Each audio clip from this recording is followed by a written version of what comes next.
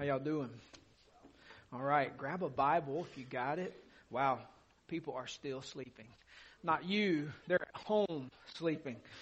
Grab your Bible. Genesis chapter 39 is where we're going to be today as we continue to study through the book of Genesis and see its place in our life and preparing us to live on mission that the Lord has given us, and seeing the nations come and worship Jesus. Genesis chapter 39, we'll read it in just a moment, but I want to set it up for you to help us place it squarely in its proper setting.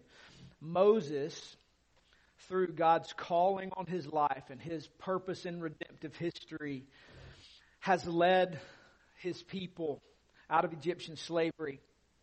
And he has to prepare them to live in this land. They have to be equipped to live in this new place. Israel has to know the story, the narrative that defines everything that's true. They have to know what is true and what is not true. And Moses is recounting for them all of the story of Yahweh's work that is the baseline of knowing what is true and what is false. And in so doing, he teaches them how to live on mission in Canaan. To see the rule of God established in Canaan and among his people as it is in heaven. Seeing Eden regained. Seeing the rule of Christ firmly established. Israel is going to have to testify and learn to testify to the Lord's greatness in this land where his worship has been replaced by rampant idolatry and every sin that flows out of that idolatry. They have begun, as we will read as you study through the Old Testament, like Leviticus chapter 17, and you'll see Paul comment on that passage in 1 Corinthians chapter 10, verse 20, where they have learned to worship demons, and particularly the language of goat demon. Like, how nasty is that? They have worshiped demons who are disguised as deities. They sacrifice their children to these deities. The rampant misuse of sexual desire and abuse of children in the context of religious ritual, and even tyrannical governments that get in alliance to suppress people. And Moses is teaching them what is true and what is not true, even to the point of governmental rule. In fact, we're going to learn later, they're going to come into the land and they're going to start crying for a king like the other nations. And the Lord says to Samuel, they have not rejected you, Samuel. They've rejected me from being their king. I'm their king. Yet they want one like these other nations. And Moses is preparing them to live in that land and bear witness to the Lord appropriately. Moses knows that Yahweh's saving history has been woven together. He knows that God has been at work in his people. And he is in this moment preparing them through the life of Joseph. And the fact, and just think with me here for a second, the fact that God is so woven the details of history together from creation to this moment, down to the timing of when someone shows up and when someone leaves, in order to save his people, reveals to us the majesty of the glory of God, that he is so working in history to bring all of this together at the right moment, at the right time. And Moses knows this, and he's telling them this story so they can learn who God is and worship him appropriately. As Graham Goldsworthy says about the Old Testament in particular and its gospel arcs to Jesus, he says, as Christians, we recognize that Israel's history is not haphazard, nor a series of random incidents, but as in all history, it is governed by the purposes of God. The unique feature of Israel's history was that its purpose involved both revelation of salvation and the way of salvation. What Goldsworthy is saying is God has so woven this thing together to show He's governing it all by His purposes to show us how to be saved and how to live as saved people in the world. And Israel is the microcosm and the land is the microcosm of our lives in Christ around the whole earth. Because God's aim from the beginning was never merely a strip of land in the Middle East. It was fill the earth and subdue it, all of it. Abraham, all nations blessed through you. And so we have here a narrative that teaches us how to be saved and live as saved people in the world to bring Christ glory. Ultimately, the Lord Jesus, through His servant Moses, is providing this narrative for us that defines what's true, what the good news of the kingdom is, and He teaches us how to live among the nations and make disciples. So Genesis chapter 39, with that as our framework, we'll read the whole chapter and then we'll come back. And I'm not giving you all that I have today. There are more notes on the blog than I have time for. And in case you don't know, all the sermons are podcasted. And so if you have the podcast app, either Apple or I don't know about that other operating system. All I know is Apple. And I think there's another one somewhere out there. Find your podcast app and you can do Three Rivers and all the sermons are posted there. And so you can go back and listen to them there. You can listen to them on the website. So all the notes are there and you will hear what I say and you can look and compare and go and do your own study. So I'm not going to give you everything here that's posted on the blog, okay? Because you'll be here too long. So there's more for you to study. So I'm going to read it, give you some of what we have this morning, make some application, and then we'll be done. Genesis 39, beginning in verse 1. Now Joseph had been brought down to Egypt. And Potiphar, an officer of Pharaoh, the captain of the guard, an Egyptian, had bought him from the Ishmaelites who had brought him down there. Now, captain of the guard, if you looked over to chapter 40 and read the first 3 verses, you would learn quickly that captain of the guard is like a prison warden. And so Potiphar is the prison warden over a royal prison for Pharaoh. So Potiphar oversees a prison for royal prisoners. And he is the warden of that. And so he purchases Joseph from the band of Ishmaelites that his brothers sold him to. Verse 2. The Lord was with Joseph. You're going to see that repeated 3 times. Repetition is key to learning. And the Lord wants you to know right off the bat, I'm not absent from this, people. I'm right in the middle of it. The Lord was with Joseph, and he became a successful man, and he was in the house of his Egyptian master. His master saw that Yahweh was with him, and that Yahweh caused all that he did to succeed in his hands. That's awesome. Potiphar's not a believer. Potiphar is becoming aware through the life of Joseph that this God I've heard of is present, and he makes Joseph succeed. So Joseph found favor in his sight and attended him, and he made him overseer of his house and put him in charge of all that he had. From the time he made him overseer in his house and over all that he had, Yahweh blessed the Egyptian's house for Joseph's sake. The blessing of Yahweh was on all that he had in house and field. So he left all that he had in Joseph's charge, and because of him, he had no concern about anything but the food he ate. Now Joseph was handsome in form and appearance. The only other place this phrasing is used to describe a person in the Old Testament is in regard to Rebekah. So I guess they were good looking. Like me. Just kidding.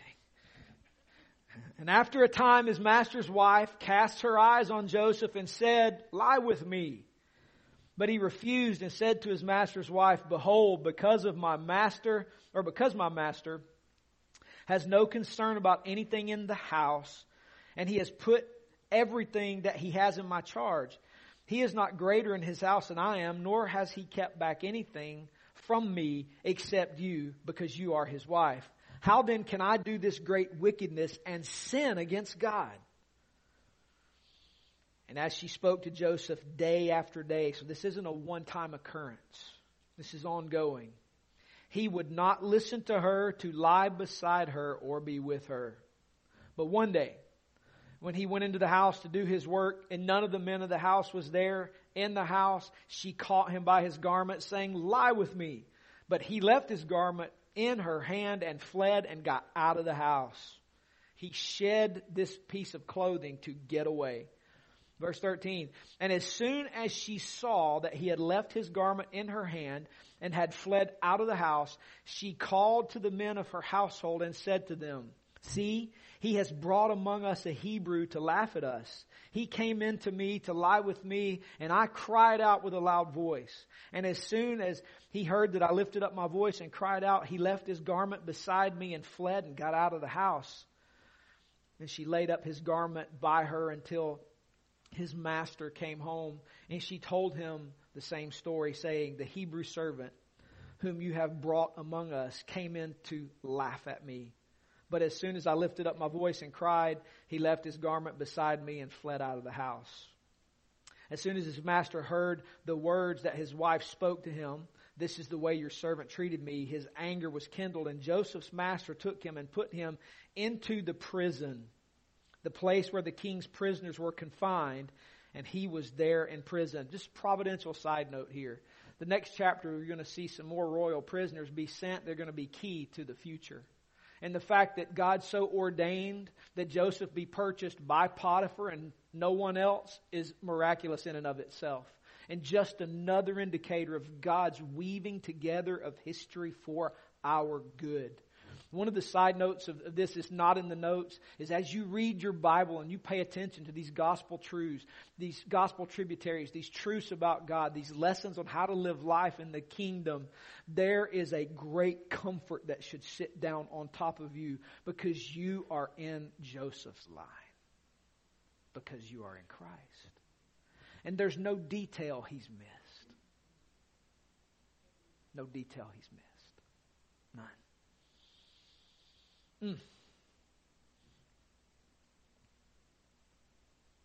Verse 21, but Yahweh was with Joseph and showed him steadfast love and gave him favor in the sight of the keeper of the prison.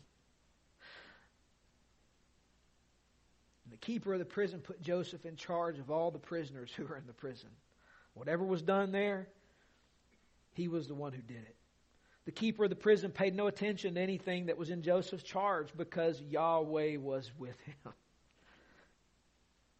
I don't think it's a mistake that's repeated 3 times either, but I can't prove that. That's hearsay or circumstantial evidence. 3 times Father, Son, Spirit, 3 times Yahweh is with him. I don't think that's accidental. I really don't. But anyway, last sentence. And whatever he did, Yahweh made it succeed. Ultimately, the Lord Jesus inspiring Moses to write this narrative of what is true and teach us how to be saved and teach us how to live in the world is providing for us the definition of what's true, what's good, what's right, how to live, and how to be saved. So here's what I want to do. In the notes, you're going to see GT. It's not for Georgia Tech because that would be sinful. That's gospel tributaries. Truths about God, TG, and then life under his reign, L. So you'll see out beside some of these notes that I have for you, this is a gospel tributary, this is a TG, a truth about God, or this is an L, life under his reign. The first thing I want to draw your attention to before we jump into those observations is a reminder of what Jesus told us in John 5:46-47 and how we are to read this. Jesus taught us how to read it. He didn't fail to give us a lens. Jesus said, "For if you believe Moses, you would believe me, for he wrote of me." Who wrote this? Moses. Who's Moses writing about? Jesus. Verse 47, "But if you do not believe his writings, how are you going to believe me?" Right? So, with that lens on, what are some gospel tributaries that we see in the passage? The first one I want you to notice is that Joseph is sent to another land as a grace gift for saving a people from all nations. Now, I don't know if you remember, but when we looked at Genesis 50:20 as the banner over the life of Joseph as we finished our study in the book of Genesis, we took you to Psalm 105, verse 16 to 17, and the psalmist's interpretation of the life of Joseph. Jesus telling us this is about Him, and the psalmist telling us how it happened are key to us seeing the gospel tributaries. What does Psalm 105, 16 to 17 say? When the Lord broke all supply of bread on the land, He sent Joseph before them. The gospel tributary is the sentness, not Joseph. The fact that God sent an ambassador to prepare the way is a gospel tributary because it shows us the pattern of life in the kingdom of God. You could technically make this a GT and an L. A gospel tributary and a life under the reign of Christ. Because in the gospel doesn't go anywhere unless it is sent by God. And Paul makes this argument in Romans chapter 10, right? He said, how are they to hear unless somebody preaches? And how are they to preach unless they're sent? And thus how beautiful it is at the feet of those who bring good news. In other words, God's pattern of gospel work is to send. God sends. God mobilizes ambassadors to bear witness to His name. And we see here in this story that Joseph is the one who is sent. And the evidence of his sentness is the fact that everywhere he turns, Yahweh is making a way for him. Jesus said in John 17:18, as you sent me into the world, so I have sent them into the world. Jesus, the fulfillment of all of this, speaks to the Father in His prayer for us, recognizing that He Himself, Jesus, the Creator of all things, was sent by the Father. If God's pattern is sending, and He sends the Son, question of application, who do we think we are? We are a sent people. You notice this little thing we do at the end of the service? Three Rivers, you are... Oh, a few of you got it, right? That is not accidental. That is spoken over you, trusting that the grace of God will cause that to land in your soul, and realize that when you leave this place, we're not sending you to live life as its end, as though life were the point. You are sent on mission. And we open God's Word to teach us how to live a gospel life in a gospel way in our world as sent people, because God sent Joseph and the Father sent the Son, and Jesus said, Lord, as you sent me, I'm sending them. There's no such thing as a Christian life that isn't sent. So we see this gospel tributary here of Joseph is sent as the Lord's grace to bear witness about His name. And we even see in the life of Potiphar, whether Potiphar believes or not, I don't think there's ever much evidence of his conversion, but it becomes clear that Potiphar knows it's the Lord who put him here, and it's the Lord who's causing these things to happen. Therefore, I want him to be in charge. Joseph is bearing witness to the name of the Lord. Which, by the way, we'll get to applications. I'll stop. Applications coming. Another gospel tributary here that's important to note is that Joseph suffers in the place of his brothers in order to save them through his suffering. And through that suffering, he will be ruler over them. Who deserved to be thrown in the pit and sold? Was it Joseph? No. It's the ones who threw him in the pit, right? But who suffers in their place for their sin? Joseph does. And who is sold into slavery, and through his suffering of slavery and imprisonment will be the one to rise as ruler over them. Do you smell any gospel there? You should.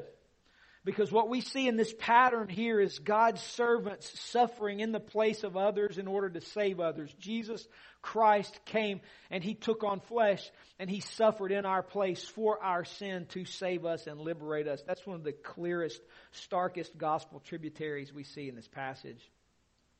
We see another gospel tributary here that Joseph's status and favor are credited to Potiphar, who's not worthy of that favor.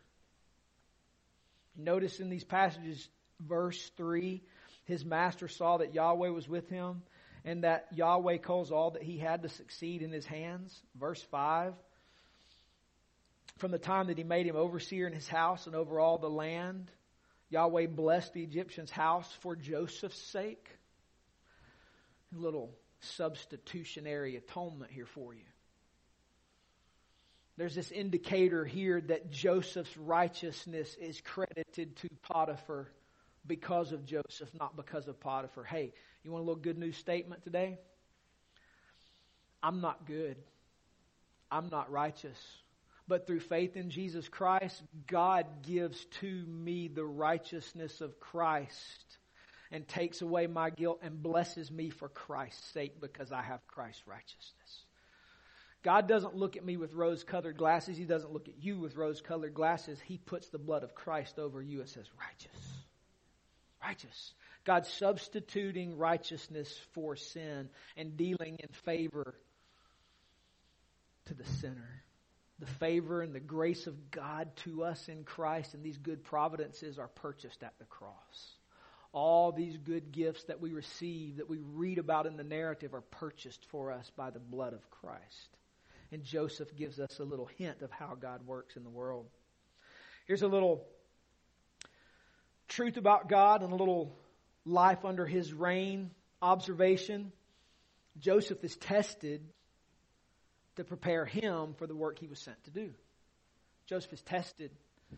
We see that Joseph is put into the grinder here pretty hard. Joseph doesn't come down to Egypt and instantly go into Pharaoh's house. He's sold. He's falsely accused that he's stuck into a prison. And Joseph is tested to prepare him for the work he was sent to do. One of the great gospel truths about God and truths about living life in the reign of his kingdom is that God is gracious to test us. Not for him to learn what's in us, he already knows, but to squeeze out of us what is in us, to show us that he is capable and he is able. And you think this is rare to just Joseph? Matthew 4:1. Then Jesus was led by the Spirit into the wilderness to be tempted by the devil. The Holy Spirit led Jesus into testing. The Lord puts Joseph in testing in preparation for the work. God will be gracious to test us in preparing us for living on mission to do the work he's given us to do. Listen, students, I want you to look up at me. Students, look up at me. College students, look up at me. Do not expect this to be easy. Expect the Lord Jesus to put you in testing to wring out of you the good things he's put in you. There's no such thing as a life on mission that doesn't involve testing. If the Lord Jesus himself was tested, again, who do I think I am? He was put in that difficult situation to wring out behavior that must come out when life continues to test us. James even says it in James 1:2-4, count it all joy. I always read that passage and go, James, stop it. Just stop. But then I realize, well, it's James, and James knows some suffering. And so he's speaking not from the ivory tower of scholarship, but from the crucible of experience. Count it all joy, my brothers, when you meet trials of various kinds. Why? For you know that the testing of your faith produces steadfastness. And let steadfastness have its full effect, that you may be perfect and complete, lacking nothing. Verse 12 of that same chapter, blessed is the man who remains steadfast under trial, for when he has stood the test, he will receive the crown of life, which God has promised to those who love him. Testing is necessary to teach us to stretch our legs in gospel work. Listen to me. God has not given us life as an end in itself. He hasn't given us jobs as ends in themselves. He hasn't given us provision as end in itself. All of those are tools in a gospel tool belt to do Great Commission work among the nations. To do Great Commission work in Roman Floyd County. And the problem with much of us is we've entered enemy territory. We've crossed into Canaan. And the idols of that world talk to us subtly.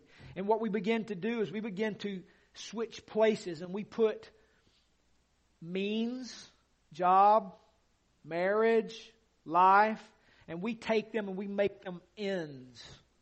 We make them points, purposes, end games. And we begin to seek them first rather than the kingdom of God first. And we try to use the kingdom of God as a means to get to those ends.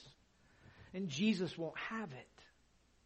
He will test us to squeeze those things out of us to prepare us to do work. Joseph is tested to prepare him for the work he was sent to do. We should expect also to be tested in preparation for that kind of gospel work. In other words, it's going to be a challenge. A life under his reign observation is sin tries to hide in the dark. Sin will try to blind us to its consequences. Sin will try to isolate us from others.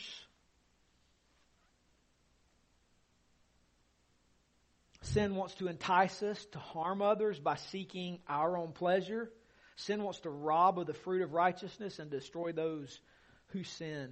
You notice Potiphar's wife always tries to get Joseph alone. She always tries to isolate him, and she doesn't leave him alone. If you read again verse 7 to 12 of chapter 39, you see this trying to hide in the dark, blinding to its consequences, isolating from, seeking to entice. There's a real enemy. There is a real enemy. And that enemy seeks to use sin as a means of wrecking gospel work. I'll give you one more life under his reign, and then we're going to jump to some applications. Oh, there's many. I'm going to give you this one. Here we go. Life is not absent when, life. Oh boy. This is me, my notes. My notes they're tricking me. I'm dyslexicing right now. Is that a word? And the words are coming together. It's life. Life under his reign. Here we go. All right. It's separated now. Discipline my seeing. Here we go. God is not absent when hardships come. Rather, God is near, working for his mission and our good. I want you to recognize the 3 times in this passage we learn that Yahweh was with Joseph. Somehow, in our broken self, we have a tendency when hard things come to wonder where God is. Because somehow it has slipped into our psyche that only bad things happen when God's absent. The Bible never teaches us that. That is the lie of the enemy. That is the lie of a world system.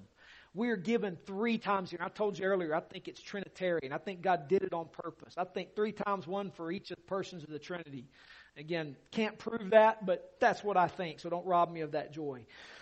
He reminds us 3 times in the middle of his imprisonment and temptation that Yahweh was there.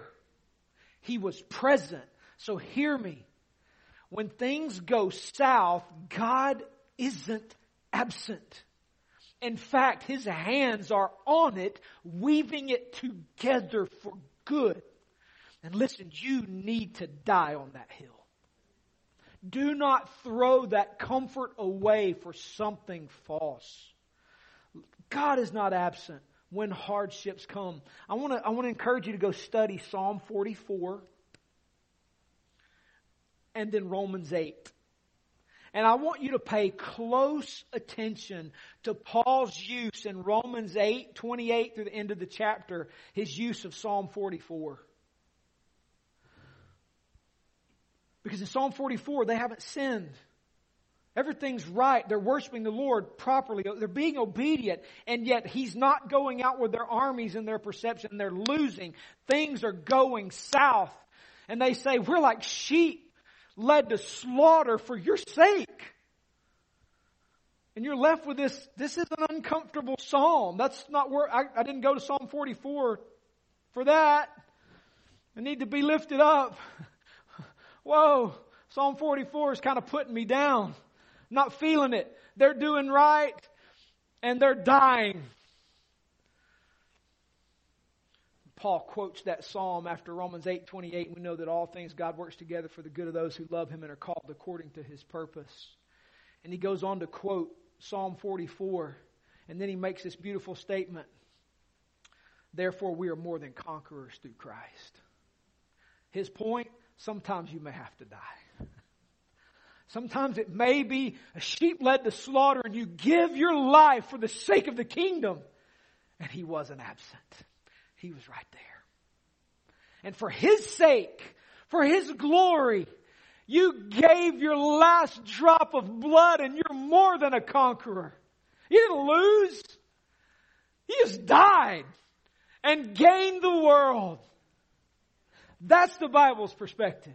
That's the kingdom's perspective. So when it's hard, it's not God absent, it's God present, weaving it together. And yes, we may die. We may. But He wasn't absent. And He was weaving it together for gospel advancement and my growth in Christ. That's why Paul will say we're more than conquerors. You can't beat that.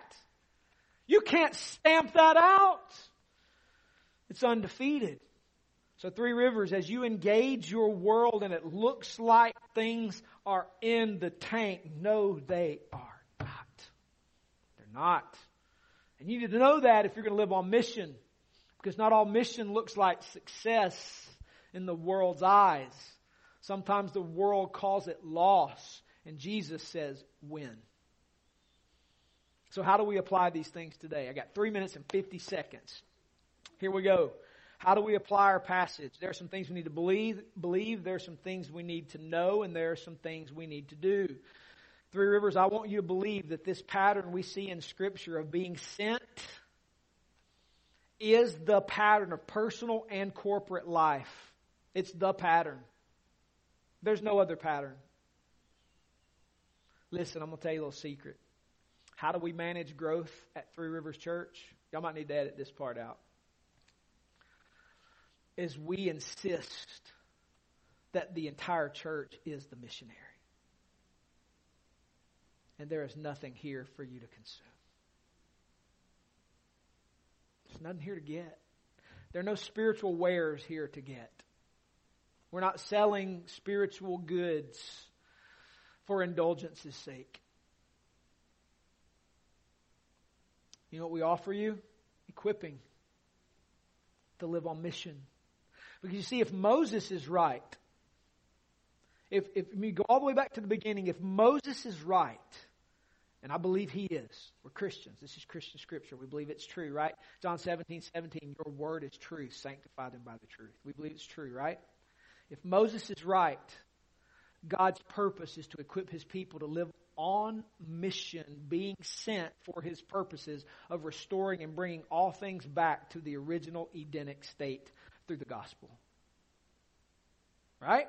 That's the point. That's the point. Meaning, we ask this crazy question, what if the whole church was the missionary? Right? That question keeps us on point and keeps us from having to buy more chairs. Or go buy a building. But what I do believe with all my heart, that if we obey Jesus, and if we stay on mission, and we begin to really make disciples who make disciples who make disciples who make disciples, and we exponentially just do what Jesus told us to do, we'll reach Northwest Georgia, Northeast Alabama, Southeast Tennessee. Not because we offer spiritual wares and a service for people to come and have their ears tickled or to get something, but it will be us catching the gospel and multiplying it into people, and them catching it and multiplying it into people, and the exponential increase of 2 to 4 to 8 to 16 cannot be stopped. It's how it works in other places, and I'm convinced it's gospel fruit. It's the seed of the gospel. So Three Rivers Church, believe we're not just trying to do something cranky, or we're not trying to be cranky, or we're not trying to be mean, and we're not trying to do any of that stuff. We want you to live on mission. Because if the Bible's true, it's what we're here for. We're not here for any other purpose. We're not here to get married. Marriage is not the point. My wife and I have done 2 marriage retreats this year for people in different places. And one of the emphases we find in the Bible is marriage is this temporary vehicle to show us Jesus and His church. Marriage will not be in existence one day. But what do? We turn it out as the thing. It's what I'm here for. No, it's not. It's a vehicle to show us Jesus. And it will have its ending point when He returns and fully establishes the kingdom. It won't be needed anymore. Right? Jobs to get paid to do them are a temporary necessity. And we go in debt to get a degree that may or may not help me do it. As though it were the end all and be all. It's a tool to get us to the end of Jesus' fame among the nations. Get the cheapest education you can get. Spend as little money as you possibly can. Doing the one thing to help you to subdue created order for the sake of Jesus Christ. Your career is not your God. And it might need to change 3 or 4 times in your life, and that is okay. Success by the world's standards is not one career and $1 million. It's Jesus Christ, Him crucified, His fame among the nations. You do that, you will stand one day on the last day and hear, well done, good and faithful servant. Okay, I spent more time on that application and the clock's off. I'm almost done. Don't laugh. Don't laugh. Believe that the gospel and all its facets are richly present in all of Scripture. And that the Lord intends us to know those truths, tell those truths, and be fishers of men. Listen, there's no such thing as professional ministry. And if there is, you're all in it. I want you to believe that the gospel and all its facets are richly present in the Bible. It's all there. You don't need anything else. It's in the manual. And the Lord intends you to know, not just me to know. He wants you to know. He loves you. He cares for you. He put His Spirit in you. He gave you a new heart. He gave you His Word. And He wants you to tell those truths. He wants you to be fishers of men. Right? I want you to believe that. I want you to work that into your belief structure that I was called for that. Because you were. When you live life that way, man, we're crazy, gospel-centric, gospel-loving, gospel-sending, mobilizing people. It can't be stopped. Third, I want you to know that as you take territory for salvation and the rule of Jesus, it's going to be hard. There's enemy-held territory, and we invade it, the enemy strikes back. Difficulty is not an indicator of God's absence. Rather, it's evidence you're in the right fight.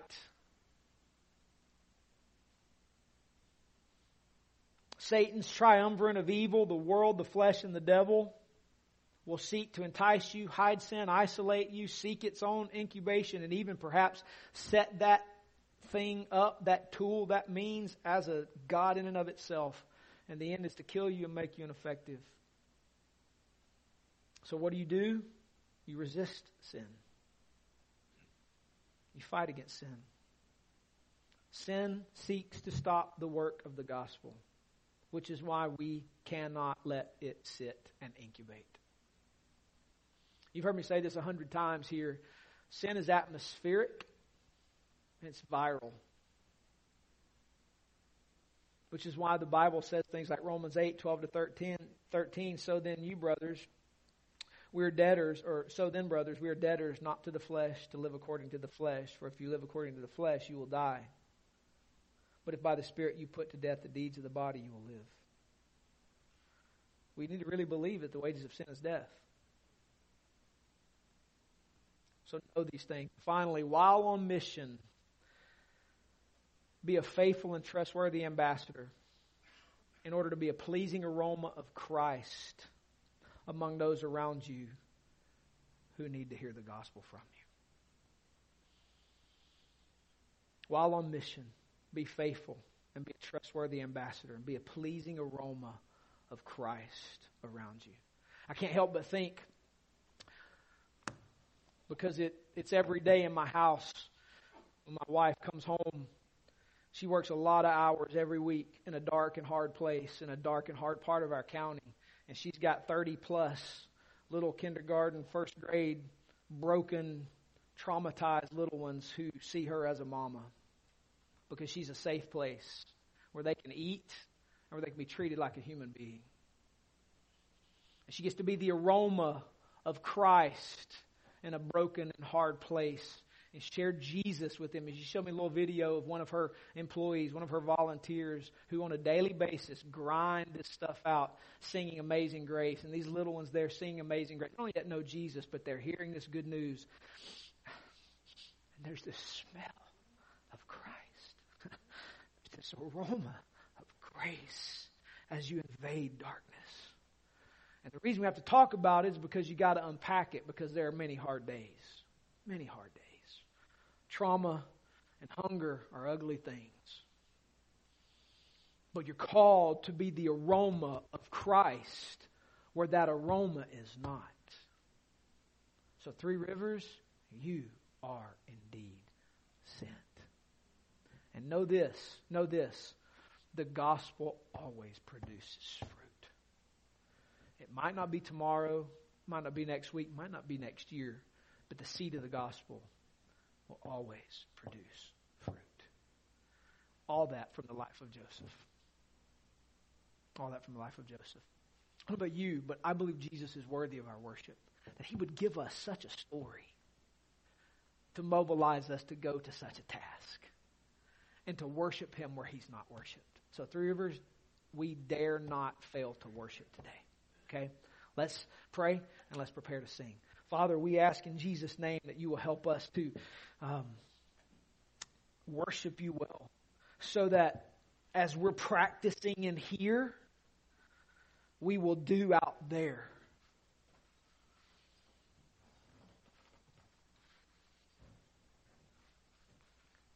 Father, I pray that the songs we sing in here would be honoring to you, that you would hear them from hearts whose delight is set on you, and that you would be glorified, exalted, lifted high, and that as we join in with the heavenly hosts, that you would receive all of your due, because you are worthy. Worthy is the Lamb who was slain.